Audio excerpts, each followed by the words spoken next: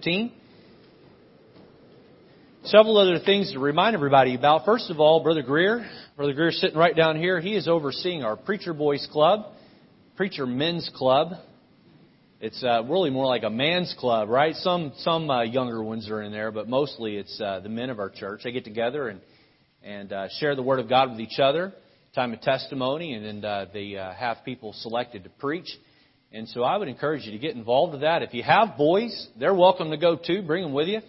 And that's going to meet, I think it meets the first Sunday evening of each month after the service around the corner in a classroom here. So that's going to go on tonight. So be involved in that. Get a part of that. And you'll benefit a lot from it, men. And listen, one thing we need in our church are men who know how to teach the Bible, preach the Bible. And the generation that started with Pastor Brown, they got right in and they learned how, and they're still teaching today, but we need a generation to come up behind them that know how to do that too. So this is a great training ground for you to have exposure and a chance to teach the Word of God and be involved in those ways. Teenagers have quite a bit going on coming up. Tomorrow is the Youth Fest at Central Baptist in Southington. And that's a big deal. I don't see Pastor Mike. I don't know where he went. I'd probably out taking a smoke break. I'm just kidding about that. But they'll be leaving tomorrow morning for that. I believe those details are in the bulletin, or you can ask him. But they've got that, and then a Sunday evening activity coming up. I think they're going to be shooting paper turkeys and eating apple pie. I might go to that one. That sounds like a lot of fun. So that's coming up in the near future. But we've got a lot going on. We always have a lot going on. And the church will be as exciting as you allow it to be. You'll get as much out of it as you avail yourself to. So be involved. Amen. 1 Samuel 15, let's stand for the reading of God's Word. We'll be looking just at verse 23 to start. And we'll come back to this verse several times throughout the message, as well as several other passages. I encourage you to keep your Bible open. And you're not here to hear my opinion. You're here to hear God's Word. So keep the Bible open, and we'll be using it quite a bit like we normally do. 1 Samuel 15, verse 23 says, "For rebellion is as the sin of witchcraft, and stubbornness is as iniquity and idolatry. Because thou hast rejected the word of the Lord, he hath also rejected thee from being king." Our theme this year in 2018 is back to the basics.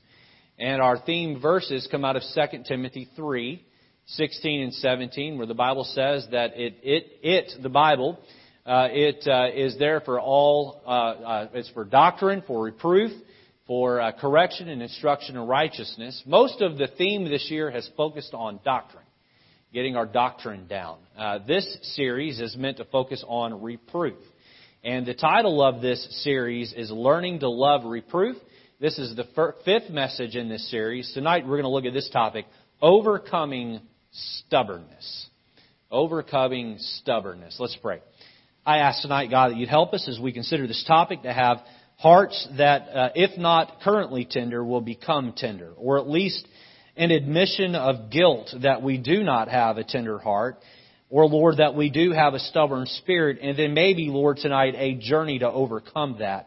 And to, Lord, break up the fallow ground, to break up the hard heart, to break up the stubbornness. So, Lord, as we look at some characters in the Bible that were relatively stubborn or very stubborn, God, may we examine our own hearts and make sure that we have a heart that's tender, not only to you, but tender to the truth that you have provided us, both in your word and in the world around us. So, God, I pray that tonight the sermon would be revolutionary for somebody, but helpful for everybody. In Jesus' name we pray. Amen. You can be seated. As I mentioned prior to the prayer, 2 Timothy 3:16 and 17 says this. It says, "All Scripture is given by inspiration of God." God breathed it out. It says, "and is profitable for doctrine, for reproof, for correction, and instruction in righteousness," or for instruction in righteousness, "the man of God may be perfect, thoroughly furnished in all good works." So why did God give us the Bible? He gave it to us for doctrine, so we would know what is right.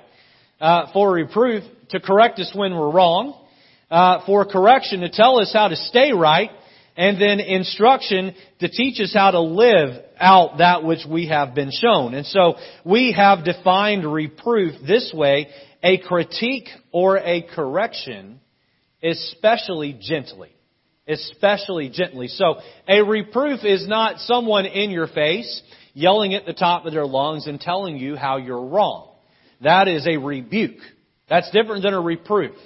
A reproof is a gentle correction. It is a steering of the life to keep it on the right path. And when we're starting to head toward the ditch, that we get it back on the right path. How many of you here have ever been driving tired or distracted and have hit the rumble strips? You know what this series of sermons is meant to be? It's meant to be the rumble strip. To get you back on the right path. Paul told Timothy in this same book that he wrote him, as a pastor, he said, Timothy, you are to reprove, correct, gently. You're to rebuke, that's correct, harshly. You're to exhort with all long suffering and doctrine. Or what he was saying is use the Bible to gently correct. If you must, harshly correct the church of God. But when you correct, do it with a spirit of long suffering. Do it with a spirit of patience. Do it with a spirit of kindness. So, what he was saying is that the Bible is to correct the church, but Timothy, do it with patience. Do it with patience. Now, Proverbs, the book of Proverbs tells us that reproofs don't just get us back on the path of life, but reproofs are the path of life. Let me read a verse for you here. Proverbs chapter 6, verse 23 says this, For the commandment is a lamp, and the law is light, and reproofs of instruction are the ways of life. They are the ways of life. Nobody likes to be told that they're doing wrong. Nobody. We all hate it. When someone says, hey, you need to stop doing that, because that's going to mess you up. That's going to mess somebody else up. Hey, you know, that habit in your life, that is not a holy habit to have. Whether it's the way you're dressing or what you're listening to or where you're going or how you're talking, nobody likes to be corrected. When we're told you need to read your Bible more, or you need to pray more, or you need to distribute more gospel tracts, or you need to invite more people to church because you're just not quite doing enough. When that is told us, the truth is we generally don't like it. But Proverbs tells us that having someone correct us, having the Bible correct us, having people point out where we're falling short or where we're getting off the path, that isn't just to help us get back on the path. It is the path of life. So we need to learn to embrace reproof. We need to learn to appreciate reproof. Now, so far in this series, we have looked at 3 topics of strong correction. We've looked at, first we looked at the sin of self-reliance, trying to live the Christian life without the Christ of the Christian life. We've looked at laziness. And then I believe it was last week, we challenged the men to stand up and to be real men. Now, tonight I want to ask you this question. Is your heart prepared to receive correction? Or have you already put your defense mechanism up and you say, oh, I don't have a problem with that. That's not a struggle I have. Pastor, I'm not stubborn. Well, there are levels of being stubborn, right? There is that old cranky grandpa who's stubborn about everything. We all have met that guy, all right? And then there are those who are not stubborn in most areas, but have one area where they're stubborn. I think we all have one area where maybe we're a little stubborn. And so let's not paint with a broad brush tonight. Let's ask God right now, right where you are, take a moment and ask God, reveal to me where I have a stubborn spirit. Help me to know that. How many of you know this? That you can see stubbornness in someone else better than you can yourself. How many understand that? So be self-aware. Ask yourself this question. Ask the Lord this question. God, will you reveal to me where I need to be corrected in this area? Where I will stop being so stubborn. Now, let me be clear. I don't want to change a single person in the auditorium tonight. You say, Pastor, does that mean you don't want us to leave here changed? That's not what I meant. I don't want to be the one that changes you, because I can't change you. Humans don't change humans. God changes humans. I can get up here and try to nag you into change, and I might be able to manipulate short-term change, but only God brings about real, long-term change. So tonight, what I want you to do is open your heart and ask God, in the form of the Holy Spirit, who has taken up His dwelling in you if you're saved, to reveal to you where maybe you're struggling, and ask Him to help you to change. I believe there is a sin that many Christians are guilty of. At times, I must say that I am guilty of this sin as well. And it is this sin of stubbornness. Now, sometimes being stubborn can be good. When I think of a stubborn person, my mind immediately goes to my brother, Tim Jr. Now, I am the oldest of 7, and Tim is the second oldest of 7. And I, for the most part, was compliant at home. I wanted to please my parents, and so I was willing to alter my behavior in order to know that I had pleased them. My brother was not so quick to alter his behavior to please Mom and Dad. Now, I'll say this about my brother, and this is where being stubborn can be good. I have no doubt that when it comes to his Bible doctrine, that Tim Jr. will never compromise an inch about what he believes. You say, well, how can you be so certain? Because Tim never compromises on anything with anybody, ever. He's gotten married, and so he's gotten better about this. But when he was younger, boy, he refused to change on anything. I remember one day, I don't remember a lot of things from this time in my life. I was probably 4. I may have been 3. I was really little. This is one of the only memories I have from that time going back. I remember getting saved at 4, and I remember this happened somewhere around that time. These are probably the only 2 events I remember. But my brother was sitting there at the table. He was either 3 or about to turn 3. And my mom had made a bowl of corn, or made corn and put it on his plate. And and Tim liked corn. It wasn't that he didn't like corn, but that particular day, Tim's stubborn streak had come out. And my dad looked at Tim. He had eaten everything on his plate, and he had drank his milk. And my dad said, Tim, you can't get up from the table until you eat your corn. Back then they called him Timmy. Timmy, you can't get up from the table until you eat your corn. And he put his arms across his chest, and he stuck his bottom lip out, and he said, no! And my dad said, Timmy, eat your corn. And so he knew better than to say no a second time, or he's going to get, he's going to get corrected, physically corrected. And so he just put his arms across his chest, and he slouched in his seat, and he refused to eat the corn. Well, you can't out-stubber my dad. You just can't do that. And so my dad said, eat your corn. And he shook his head. Mm-mm. And so my dad picked him up and took him back, spanked his little bottom, put him back in the chair, and said, eat your corn. He stopped crying. You wouldn't eat his corn. 5 or 6 or 7 spankings later, my dad realized this boy is never going to eat his corn. I could spank him till the end of the day. He's still not going to eat it. And so when you can't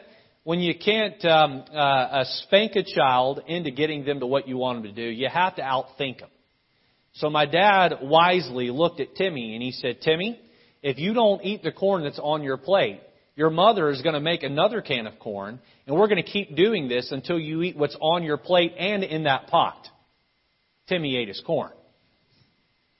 Now, my dad later said this about my brother. He said, I believe I broke the stubborn will of all 7 children that God gave me, with the exception of Tim. He said, I had to manage, listen to this, I had to manage his stubborn spirit all the way through his growing up years. I had to give that to God, and as an adult, let God break him down. I have to believe that my brother is not the only stubborn person that I know. I have to believe there are some of you here today that struggle with the same thing that my brother has struggled with much of his life.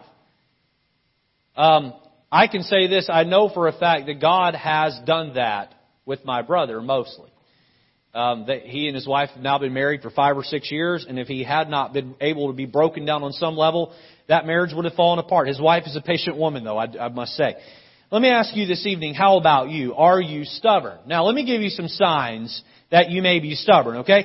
You may be stubborn if you keep at an idea or plan or insist on making your point even when you know you're wrong. You know you're wrong. You've been proven wrong, but you're going to keep arguing because you don't want to give up on that argument. You don't want to let go. You know you're wrong deep down inside, but you won't change your mind. You won't stop arguing. You may be stubborn if you do something you want to do, even if no one else wants to do it. There's a group of you, and you say, where are we going to go eat? And the stubborn person says, I want to go eat here. And everyone else says, but we want to go eat over there. The stubborn person gets in their car and drives the other place and goes all by themselves. If you do that, you're stubborn. Okay? You may be stubborn if when others present an idea, you tend to point out all the reasons why it won't work. Why it won't work. You are poly-pessimist. You are Debbie Downer, right? Someone says, well, why don't we try this? Well, that won't work. Well, why not? Can we just be honest? It won't work because it wasn't your idea. So you're going to throw cold water on everyone else's zeal because it wasn't your idea, and you're just being stubborn. You may be stubborn if you visibly feel anger, frustration, and impatience when others try to persuade you of something you don't agree with. You ever done that with someone? You try to talk them out of something they claim to believe, and then they just get upset with you. And then they start calling you names.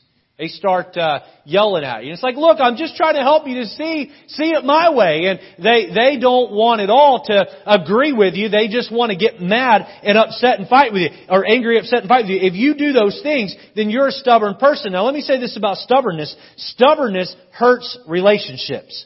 It hurts us at home. It hurts us at work. It can cost us our jobs. It can cost us our children. It can cost us a marriage. It can cost us friends. It can hurt us while we're watching the news or reading a book. You ever sat there and watched the news with someone who's stubborn? They just argue with the person giving the news. It's like, hey, they can't hear you. You ever been there where you're watching the news with someone and they just keep yelling at the TV? It's like, hey, quit yelling at the TV. If you don't like what they're saying, turn it off or change the channel. Because they're not hearing you. This is where I struggle with this is when I'm driving down the road.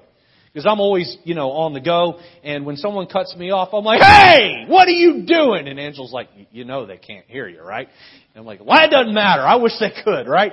And then you pull up next to them at the light and there's that awkwardness, And it's just like, stare out the windshield. Don't look over. And you look over, and you look right back, right? But there's that stubbornness that can settle in, and it can hurt you. It can keep you from gathering the facts to a situation. If you're stubborn and skeptical about being stubborn while you're reading a book, it can ruin a book that otherwise would enlighten you and help you. Let me give you quickly a definition for stubbornness. And this comes out of the 1611 dictionary for stubbornness. There it is. Unreasonably obstinate. Inflexibility, fixed in opinion. Not to be moved or persuaded by reason. Inflexible. Unreasonably obstinate. Now look, I believe that you've got to be stubborn when it comes to what you believe about the Bible. Right? You need to be open-minded long enough to learn what it is you are supposed to believe. And when you learn that, you become stubborn about it. And you make someone provide you a mountain of evidence to change your mind. Right? But there are things we're to be stubborn about, but then there is being unreasonably stubborn. There's being inflexibly fixed in one's opinion. There is the stubbornness that says, I'm not going to be moved or persuaded by reasons. I'm going to be inflexible in every single way. In every single way. And that will hurt you in your relationships. Now, I'll also say this, beyond it hurting you at home, with your friends, with your children, with your spouse, at work, beyond it hurting you when it comes to watching the news or reading a book, it will inevitably put a ceiling over your spiritual growth. You will not grow spiritually if you are a stubborn person. Let me just put it to you this way. Stubbornness causes us to reject the Bible when we are living contrary to it. Stubbornness causes us to reject the Holy Spirit when He works to change us. Stubbornness causes us to push away from a Sunday school teacher that makes a suggestion for how we can be a better person, or a godly counselor that does that. Stubbornness causes us to shrug our shoulders at preaching, or causes us to nitpick his sermons to death until we don't get anything from the Bible because we're caught up on some technicality where the preacher misspoke, and we're stubborn about changing, and we make excuses for our stubbornness. Beyond that, stubbornness is a spiritual and a relational disease that must be dealt with. I believe that Christians today must take a hard look inside and ask themselves if they are being stubborn in their spirit toward God.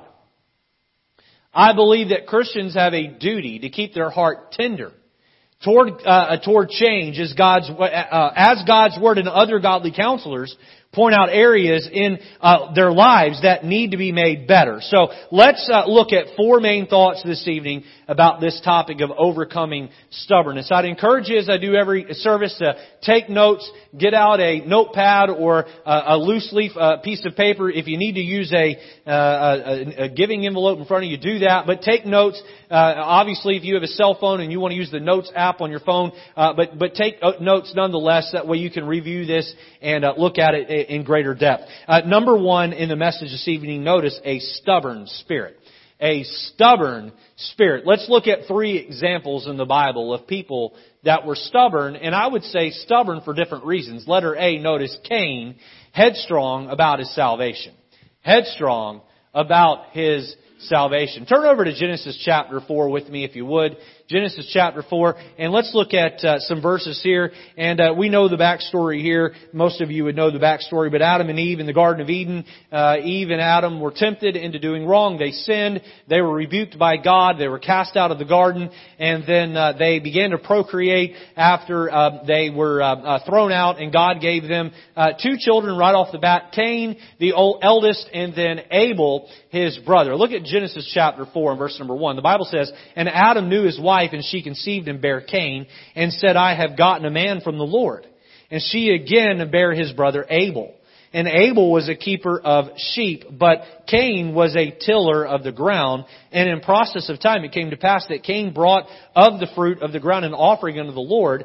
And Abel, he also brought of the firstlings of his flock and of the fat thereof. And the Lord had respect unto Abel and to his offering, but unto Cain and to his offering he had not respect. And Cain was very wroth, and his countenance fell." We read here that he was wroth, he was angry, that his countenance dropped off. He had not only was he angry outwardly, but he was not only was he angry inwardly, but that began to manifest outwardly in the scowl on his face, the way he carried himself, his body language. And really what you can say about verse 5 is we begin to see Cain's stubbornness. Look at verse 6. "And the Lord said unto Cain, Why are you being stubborn? Or why art thou wroth? And why is thy countenance fallen? If thou doest well, shalt thou not be accepted.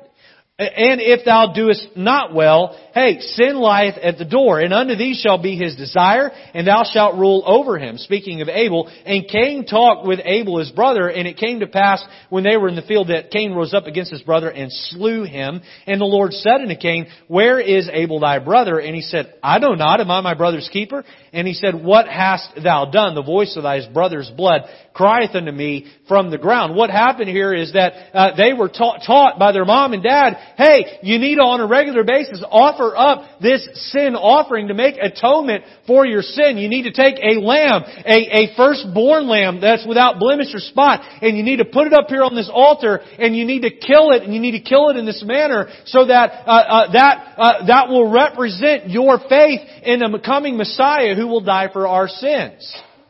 Well, Cain didn't want to do it that way. You see, Cain said, I don't want to get to heaven based on some coming Messiah. I'm going to get to heaven based on the works of my hand. Hey, Lord, here are these fruits and vegetables that I grew with my hands. This is the first time in the Bible we find a works-based salvation versus a grace-based salvation. Abel believed in a coming Messiah represented by the Lamb there on his altar, and Cain believed in a works-based salvation represented by the works of his hands there on that altar. And God came to him and said, "Hey, I'm not going to accept that." And Cain had a choice. He could have humbled his heart and said, "Okay, Lord, I'll do it your way." But no, he doubled down and he got stubborn about his salvation. He said, "I'll get to heaven my way." And then guilt began to set in, and anger began to set in. And that guilt and anger led to a murderous rage where Cain would kill his very brother.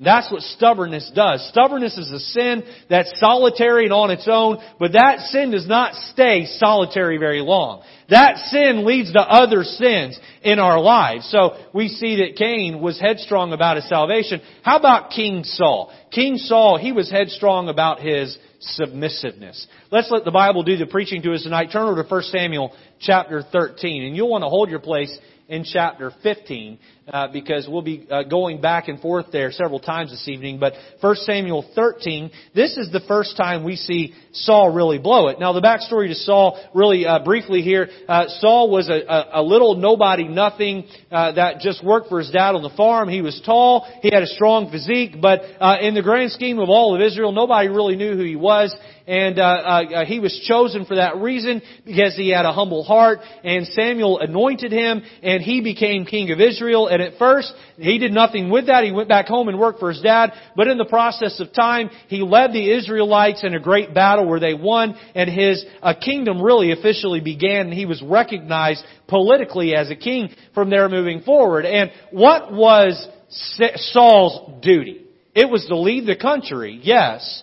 But it was to stay tender and submissive to God and God's man, the prophet Samuel. So, yes, Saul was in charge, but not over everybody. And Saul failed to realize, hey, I do still have to answer to somebody. And I'm not the head honcho. I'm not the big shot. There are still people I've got to be submissive to. And so Samuel here tells Saul, hey, listen, I want you to go down to this area. I want you to wait for me a set amount of days. And at the end of those days, I will come and perform a sacrifice.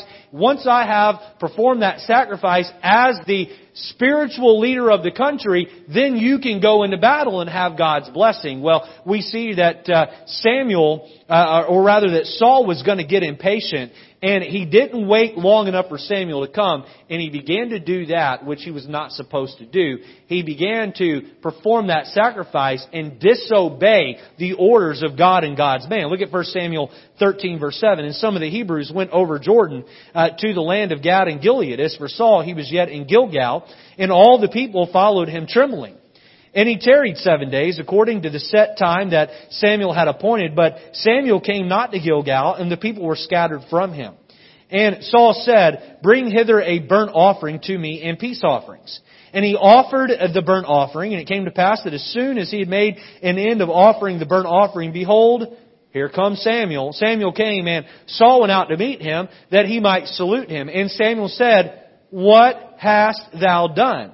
And now we see Saul beginning to make excuses. Saul said, because I saw that the people were scattered from me, and that thou camest not within the days appointed, and that of the Philistines gathered themselves together at Michmash. Therefore said I, the Philistines will come down now unto me to Gilgal, and I have not made supplication of the Lord. I forced myself therefore, and offered a burnt offering. And Samuel said to Saul, thou hast done foolishly. Thou hast not kept the commandment of the Lord thy God, which He commanded thee. For now would the Lord have established thy kingdom upon Israel forever. Turn over to 1 Samuel chapter 15.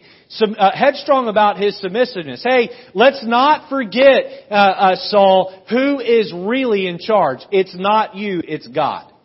And God has chosen Samuel to be His mouthpiece, not to tell you what to do, but to convey what I want you to do. And he was told to do a certain thing. He was told to wait. And Saul got impatient. And Saul said, I am not going to be submissive to God's wishes. I'm going to do it my way. I'm going to do it my way. Look at 1 Samuel 15. We find another instance of this same king being stubborn. Look at verse 1.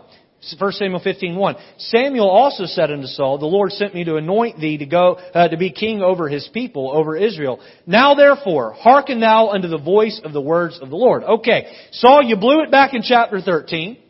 I'm coming to you here in 15, and I'm telling you, there are some specific things I want you to accomplish.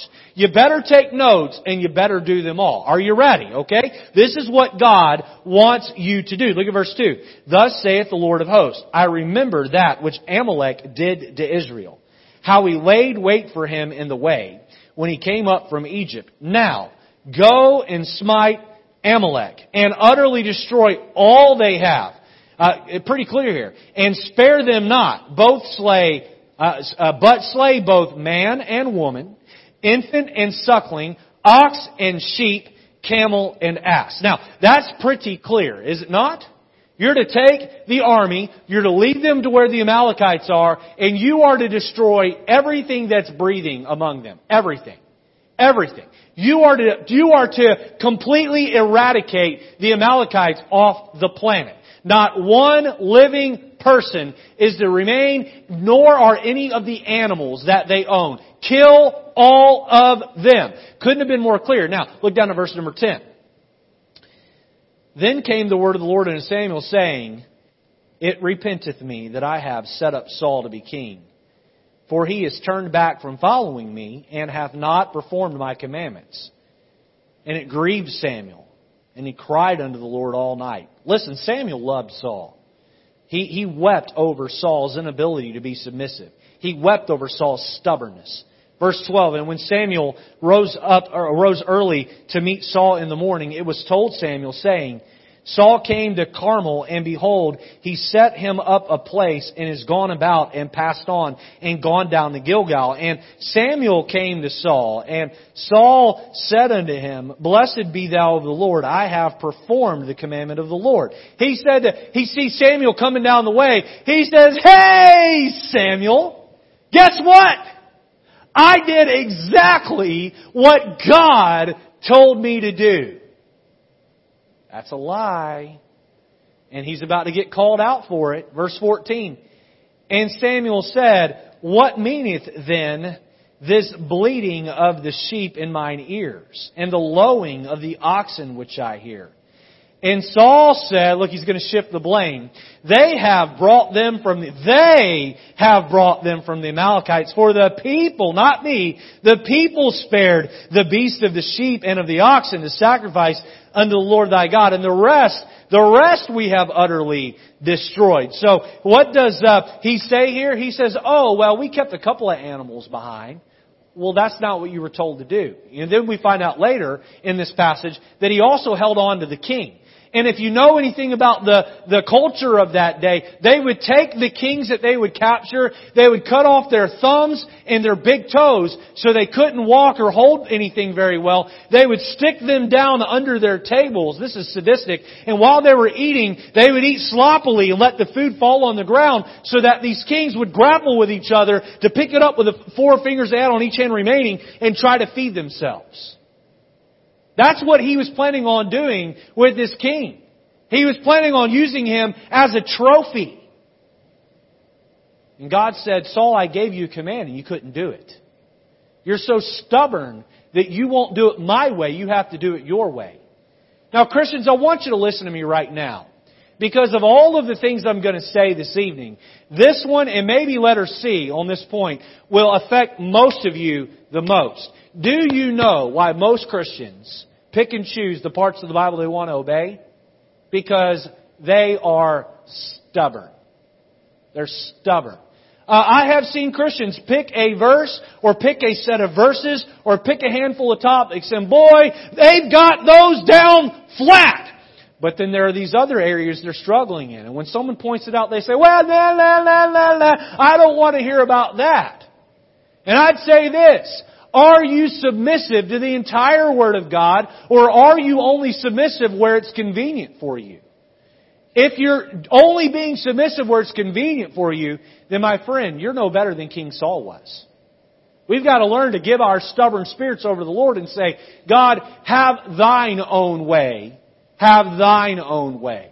Thou art the potter, I am the clay. And when you see that stubborn will down inside of me, the clay, reach down and rip it out and take the rest of the clay and mold it into something wonderful. So we see Cain, he was headstrong about his salvation. Saul here, King Saul, is headstrong about his submissiveness. Well, how about Jonah? He was headstrong because of spite. Because of spite. Turn over to Jonah chapter 3. Hold your place in 1 Samuel. We'll come back there in a minute. Turn over to Jonah chapter 3. And look at verse number 10.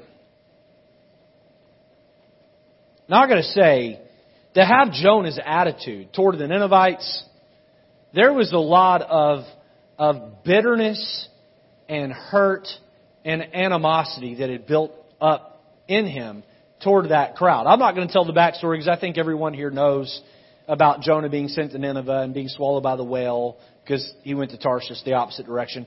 So I won't get into all that. But look at Jonah's attitude in chapter 3, verse 10. And God saw their works. This is after he preaches the sermon, one of the shortest sermons in the Bible. And God saw their works, and they turned from their evil way. And God repented of the evil that He had said that He would do unto them, and He did it not. Now look at chapter 4, verse 1. But it displeased Jonah exceedingly, and he was very angry. I don't know a preacher that preaches a sermon, then revival breaks out, and that preacher gets mad because revival broke out. But that was Jonah's attitude. He preached a sermon and said, God is going to destroy you. He walks outside the city to see if hoping God would destroy it. And then when he sees they're beginning to repent, he gets angry about it. He gets upset about it.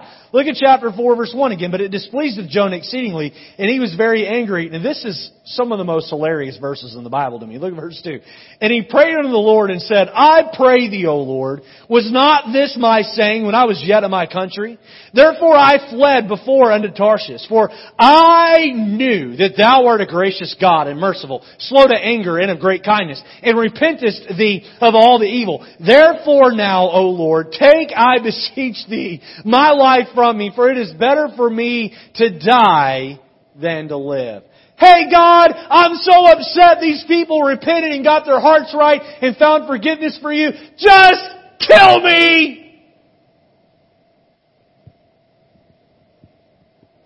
If your enemy that had mistreated you the most, and we all have someone in our life that's deeply hurt us. You live life long enough, it's gonna happen. And we don't need to share war stories, do we? Because we all have them. If you don't have one yet, it's probably because you're still a child or a young adult. Hang in there, they're coming, I promise. But if that person was totally forgiven by God and blessed, how would you feel about it? It's really easy to emotionally be detached from Jonah's situation and kind of laugh at Jonah's attitude. But God began to pour down blessings on your enemy, the way He did on Jonah's enemy. You have to understand something about the Ninevites. They were vicious and vile. They would catch Israelites and skin them alive and hang their skins on the wall. These people were ruthless. These people may have very well killed Jonah's family. We don't know. But we know history tells us a lot about the Ninevites. They were awful people. They were awful people. They were God-hating, secular, idolatrous people. And Jonah hated them. He was so upset that God had forgiven him. He wanted the wrath of God to just be poured out and to punish. And Jonah became very stubborn against God in other area of his life because he had this spite, this unforgiveness in his heart toward his enemies. A stubborn spirit. How about you tonight, Christian? Do you have a stubborn spirit? Do you have an attitude toward God or others that says, I won't move an inch. I don't care what the facts are. I don't want to hear them. Don't bother me. I'm not moving. The word stubborn, that word stub is the beginning of the word. It comes from the idea of something, a stub of a stick that's immovable or unbreakable. Are you like that stick that won't break, that won't bend, that won't move in your spirit? Why is that? Is that because you refuse to be submissive to God? Or is it because you have grown spiteful in your spirit and you have allowed that to affect other areas of your life? Number one, we see a stubborn spirit. I hasten. Number two, a stern warning. Go back to 1 Samuel chapter 15 and verse 23. So Samuel is looking at Saul here back in the story, and Saul's trying to lie to Samuel and say, "Hey, I did everything you said." And Samuel says, "Shh. What is that baaing I hear? The bleating of the sheep I hear." "No, Saul, you have not obeyed." And God speaks through Samuel a very stern warning to Saul about his stubbornness. Look at verse 23. "For rebellion is as the sin of witchcraft." Look at this next phrase. "And stubbornness is as iniquity and idolatry. Because thou hast rejected the word of the Lord, He hath also rejected thee from being king." Quickly, letter A, stubbornness is iniquity. Iniquity. Now, we have a lot of words in the Bible for sin, do we not? There's transgressions, there's wickedness, there's iniquity. There are several others. And they all have a distinct meaning, right? They all kind of are categorized a little bit differently. And yes, they all involve in doing wrong, but they're doing wrong in different ways. Let me give you a definition for iniquity here. Go ahead and throw that next slide up there for me. Iniquity is gross injustice or wickedness, a violation of right or duty, a wicked act, or a sin. And God says when you are stubborn, you are living out a gross injustice or a wickedness. When you refuse to move an inch, and your theme song is "I shall not be moved," and not about your doctrine, but about your sin. The Bible says that that is iniquity. It is a violation of right or duty. It is a wicked act. And you know, sometimes we just need someone to talk to us plain, don't we? We're being stubborn or we're living in a sin. We need someone to look at us and say, "You're wrong. And here is why this is wrong." And we need someone to spell it out for us. Well, Samuel looks at Saul and he says, "Let me help you understand how this is a problem, Saul. What you have done is you have committed the sin of being stubborn. And that stubbornness, it's iniquity. Saul, you may think it's not a big deal that you just kept a few sheep and you kept back that king and you think, well, I obeyed 99% of the way, that's good enough. God says, no, that is iniquity. It's wickedness. Notice next that stubbornness is not just iniquity, but stubbornness is idolatry. It's idolatry. Now, let me quickly give you two definitions for idolatry that come from the Oxford Dictionary. The first one is this: the worship of idols, images, or anything made by hand, or which is not God. Okay? I think that's the definition most of us think of when we see idolatry. Let me give you a secondary definition that I think more fits this. All right? Excessive attachment or veneration for anything, or that which borders on adoration. This goes beyond getting down on your knees and going through the ritual of bowing down to a piece of stone. This is adoring something more than you adore God.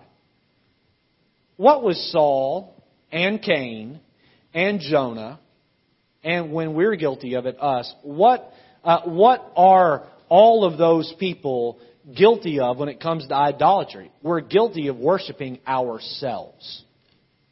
Do you know why you can't worship God when you're being stubborn? It's because you're too busy worshiping yourself. I've got to have it my way. Boy, that auditorium at church, it's too cold. That auditorium at church, it's too hot. Pastor, we've had some big days lately, and on Sunday morning, someone keeps taking my pew. Someone parked in my parking spot. Pastor, my husband, he looked at me funny. My wife, she's not treating me nice. And what are we do? We're worried about us. It's about me. It's about how people are treating me. And God says, hey, you need to quit adoring yourself so much and start adoring me in heaven. Not me, but God in heaven. Don't adore your pastor, adore the God in heaven. Amen? There's not a lot up here to adore anyway. But adore the God in heaven and know that if you do that, you won't be guilty of idolatry. And what was Samuel saying here? He's saying you're guilty of iniquity. You're guilty of just flat out worshiping yourself. Number 3, notice some serious consequences. Some serious consequences. Now I'm going to rush through these, but let's look at them quickly. Letter A, notice Cain was disowned. Cain was disowned. Genesis chapter 4, verse number 12, I'll read it for you. It says, when thou tillest the ground, it shall not henceforth yield unto thee her strength. A fugitive and a vagabond shalt thou be in the earth. You know what stubbornness got Cain? It got him basically solitary confinement on planet Earth. He was just disowned. He wasn't welcomed back at home. In fact, God put a mark on him. At the request of Cain, but there was a mark put on him, and you knew that if you saw Cain, you weren't to hang out with him, and you weren't to kill him. Neither one. You weren't to have good or bad interaction with Cain. And so what did stubbornness get Cain? It got him isolation. It got him to be left alone. And I think he was probably able to convince some woman to marry him. One of his sisters, and I know that sounds weird, but the gene pool was much more pure back then. But outside of his own offspring, he was totally secluded and off by himself. And that's what stubbornness does. Hey, sir, when you're stubborn, nobody wants to be around you. When you're stubborn, the Holy Spirit probably sits inside and grieves and weeps and says, why am I even trying with this knucklehead? Why am I even trying with her? Boy, the Bible is read and a sermon is preached or a circumstance happens in their life and these things come along and I'm inside poking them and saying, hey, you need to change. And I'm not changing. I'm not moving an inch. You may not say it outwardly, but that's what your actions dictate. What that causes you is just other people to disown you. People don't want to be around you. Even God is depressed or hurt by the way you're behaving. Notice letter B, Saul was dethroned. Saul was dethroned. Now, back in 1 Samuel 15, if you look at verses 24 through verse 29, what you find is Samuel walking, I'll just tell you here, Samuel's walking away from Saul after rebuking him to the face. And Saul reaches out and grabs Samuel by his coat. And the coat actually rips in his hand. And then Samuel turns and says one of the most cutting, in-your-face things in the entire Bible. He turns and he says, just like that coat was torn, God is going to rip the kingdom away from you and your family. Let me just speak in a way that is understandable and applicable for us today. If you can't stop being stubborn, you are going to lose things in your life that you cherish and love. I think of a man named Ulysses that attended my Spanish church in Glen Burnie, Maryland. He and his wife and his 2 girls would come, and Ulysses and I, we had what you'd call a love-hate relationship. Boy, I went way out of my way to try to help him. But Ulysses was a drunk. He struggled with alcoholism, severely struggled with alcoholism. And I remember Ulysses coming in my office there at the church, and he came in the middle of his workday. And he walked in, and I was shocked. And I said, Ulysses, what are you doing here? And he put his head down and began to weep. Ulysses was a tough guy, but he began to weep. I said, why are you here? Why are you not at work? He said, my drinking has cost me my job. His stubbornness, I can beat this, I can drink and keep going in life, it cost him his job. Several months later, I got a call from his wife. They were screaming in the background. It was probably 11 o'clock at night on a Saturday night in the middle of the winter. I took my neighbor Mark, who lived right next door to me. We got in my car and we drove to the inner city of Baltimore where they lived. And I walked up into his home, and he had taken his wife by the hair and drug her down the stairs. She was done with it. And she said, Pastor, I don't want to call the police. They didn't have papers. She was afraid of what would happen if they called the police. But she said, this man has got to go. And so me and Mark helped him gather his things, and we walked him outside in the cold. I had to leave him there. And I started to pull away, leaving him on the street in the middle of the night, freezing cold in the winter. And I went back and I put him in my car, and Mark and I came up with the cash, and we paid for him to stay in a hotel there that night. And Ulysses would later be separated from his family. Why? Because he was stubborn. And I'm here tonight to tell you that if you're stubborn with God, in some way or another, you're going to get dethroned from something in your life. For others of you here, it may not cost you a spouse or the relationship with a child. It may not cost you a job, but it may cost you a job promotion. It may cost you a position or an area of influence at church. It may cost you a deeper relationship with family. It may cost you a stronger walk with the Lord. So don't be stubborn or you'll experience the consequences of Saul. Letter C, we see Jonah was depressed. Jonah was depressed. So the funny thing about Jonah here in chapter 4 is that he's sitting out on this mountain waiting for the city to have God's wrath pour down on it, kind of like Sodom and Gomorrah. And so God decides to do something. I think this story shows God's got a sense of humor. He allows this gourd to grow up from the ground, and it grows up overnight.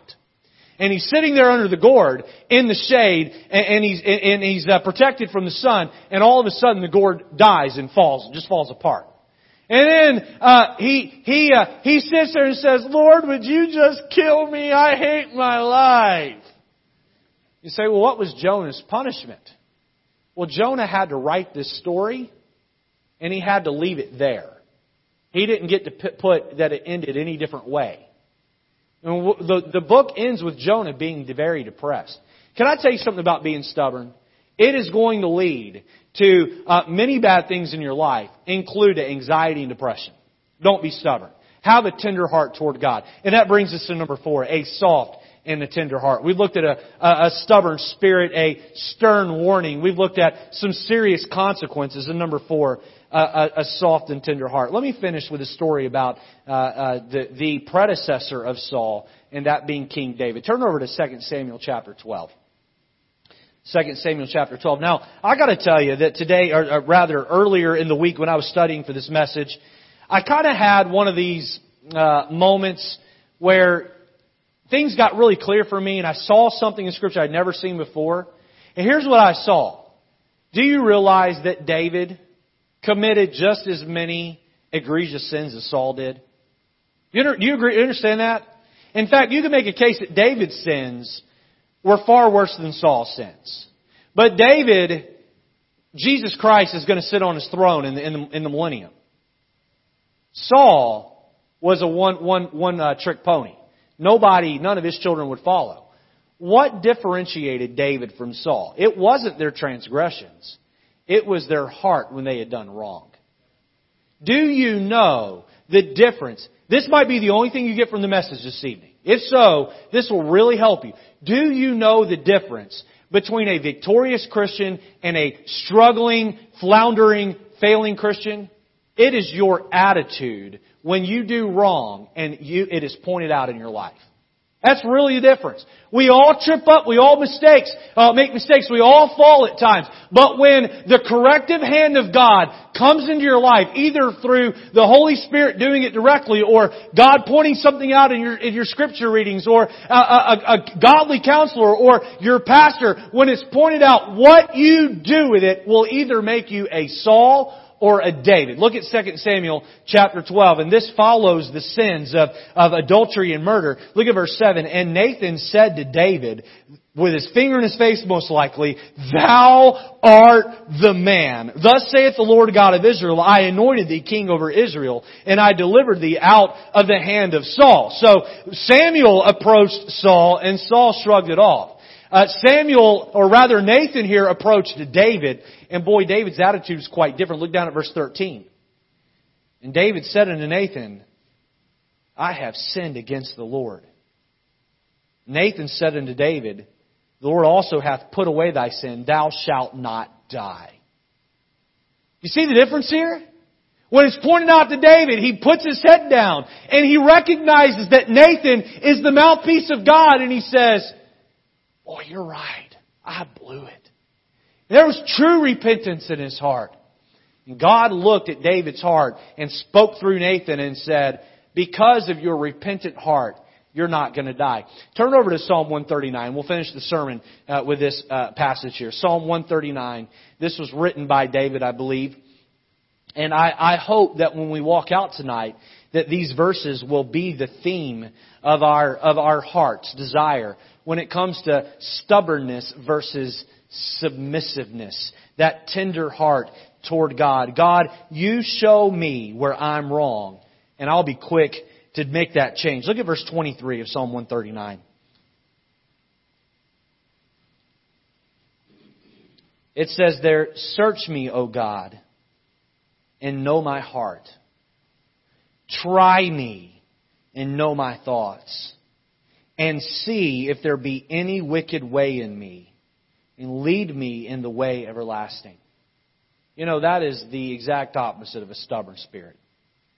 Lord, here's my heart, every corner of it, every closet of it.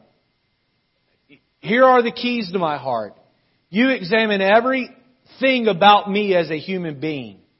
And Lord, where there is something that's wrong, you point it out to me, and I make this commitment to you. I will work to confess it and make it right.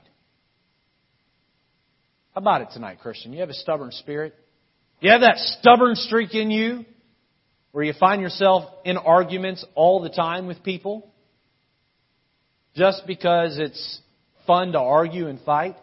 Just because it's enjoyably stubborn? Let's not forget how Samuel labeled it to Saul. It's iniquity, it's idolatry, and consequences are coming.